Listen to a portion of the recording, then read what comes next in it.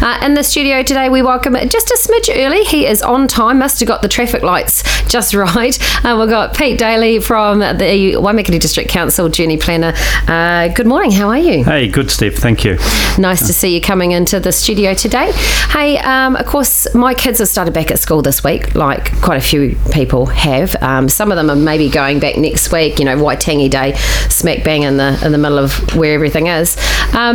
And of course, these people dropping off and picking up, and then there's parking. Is there a name for that? Yeah, well, I mean, it's a bit of a gimme. You can stand back and look at it and call it chaos at the school gate. Now, that's a name that it seems sad that it should have to come to that, but that's the name you can put on it, and it's been put on that for some years now. 20, 25, 30 years ago, it was chaos at the school gate, and it hasn't changed. Do you think it maybe have increased with the fact that people could be further spread out and having to use cars? Like, I don't know about you, but when I was a kid, I had to catch the bike, hop on my bike, head to the bus and catch the bus into school, or I walked to school, even though, crunchy frosts and all that sort of stuff. Yeah. And there was less, because the parents were working. Yeah, well, I mean, life's got busier, I guess, and people do whatever is most convenient for them. Sure. I mean, I'm no different. In Invercargill, I used to ride my bike to school, 5 miles across town in the middle of winter. So I just don't think that happens quite as much as it used to anymore. And what it's led to, that there's a whole pile of impacts of that, where you've got more cars turning up outside schools because less kids are riding their bike or walking because people perceive that it's not safe for them to do that anymore, or it's not convenient. Yeah, for sure. And mum's going this way anyway, so I'll drop the kids off while I'm on the way.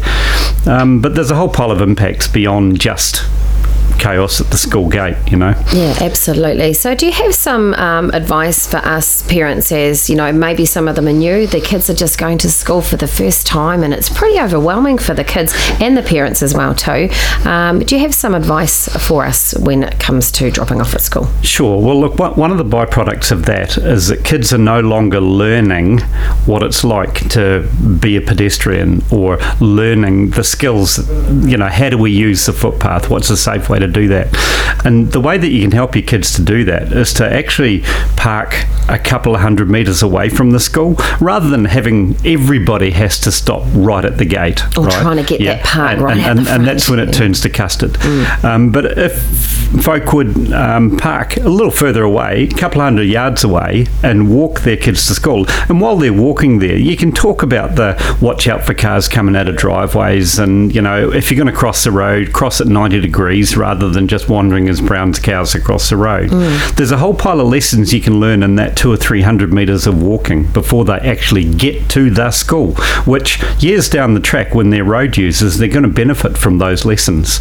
And if we throw the kids in the back of the car and we drop them off immediately at the school gate, that's a missed opportunity, really. Absolutely. Is. So, you were just saying about driveways. We used to call them sneaky driveways. Yeah. Watch out for the sneaky driveways where the cars sneak out, especially if they're reversing out. Yeah. And there's of course some very sad fatalities in around that, and we just want to, as you're saying, it's an opportunity to have a wee chat. It doesn't necessarily need to be 5 things in one, from the space from there, because you just overload the kids, right? So I guess just pick one on that day. Like for me, for the kids, I say when they were little, I said be careful with the side of the footpath, don't walk too close from the footpath to the road, because you just it's just better to be slightly closer to the grass if you can, and just teaching those small wee things there. Absolutely. And you've got some kids who today might be their first day at school, so they've never had that experience before, so it's a whole new world that's opening up for them. They're excited, so that opportunity exists. And at the other end of the scale, you've got the kids who've been at school for 4 or 5 years who just take it all for granted, and they do the same stuff that they were doing last year. It's kind of messy at the moment. Schools all going back on different days, but sooner or later every school will be kicking off in the morning. And it's probably the same for the people who are driving who don't have kids at school, right? And all of a sudden, hang on, everyone's back again. Famously here in Rangiora, we've got that little bit of Southbrook Road where you've got a massive, great congregation of school traffic at a certain time, at the same time as everyone's trying to get into the city to work. Yeah, so, absolutely. I think for me, the first thing that I used to always teach the the kids is when you're getting out of the car, always get out on the passenger side. It's safer. It's so much safer, and it stresses me out when sometimes people I guess that's their choice, but I see them doing it. I'm like, and when they get out, I'll say, right, I'll meet you, go round, and I'll stay and wait on the curb for me, and I'll come round and hold your hand, especially through car parks. Car parks stress me out no end.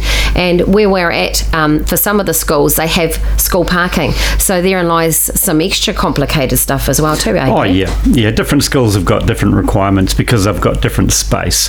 They've got the room to be able to establish a drop-off zone. There's other schools that just don't have that room, so they've got to make the best of what they've got. And I do get it. Like parents are doing what they perceive as right to them, but it tends to create risk for other folk. Like when you've got cars on yellow lines over driveways, that sort of thing. It might solve your problem, but be creating a problem for other folk.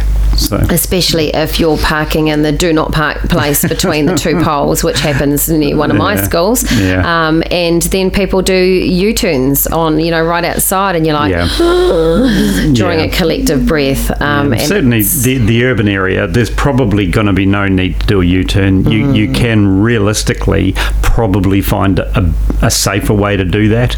And just remember that you've got everyone else who's in that community to think about too. Not just I've got to do this the best way for me. Absolutely. Talking to Pete Daly from Waimakere District Council Road Safety Coordinator. Don't double park outside schools, right? Spot on. It makes kids hard to see. Absolutely. And would be a piece of advice is don't drop them off at the curb and off you go, out you get. Especially if they're new or just maybe a refresher. Absolutely. Kids who are new, walk them. They'll pick up a lesson or two which they'll carry through the rest of their time at school. And the other thing is the other end of the day, what could you do to help de-stress the kids as well as yourself? Even though, look, you might be in a hurry, you've got to get the kids to activities and we're off to this, that and the other. Should you sit in your car down the other end of the road, or maybe a suggestion you could go and meet them? If you establish a regular habit that I'm going to be here, I need you to come to me here. Gotcha. That's great. Some schools won't let the kids out the gate until the parent turns up. But there are schools which, again, once the child becomes a little bit more confident, can walk that 100 yards up the road to where mum is going to be. I know mum's going to be there, so that's where I'm going. That's the one. And now just finally, of course, now we have this wonderful stuff falling from the sky. I guess some extra tips around that for wet days. It's kind of timely because everyone really does want to be right at the school gate. But I don't know, back in the day we used to have these things called umbrellas. And raincoats. And I'm yet to see anyone melt from getting just a little bit wet. I haven't. I used to actually didn't mind, because the good part is if the kids had gummies on and they go into the puddles and away they go, is we make some fun heading to the car, and then I'm going, now the car's going to be wet. But it's just enjoying what we have and just keeping everyone really, really safe. And one last thing, high school students, what should they not be doing while they're walking across their road?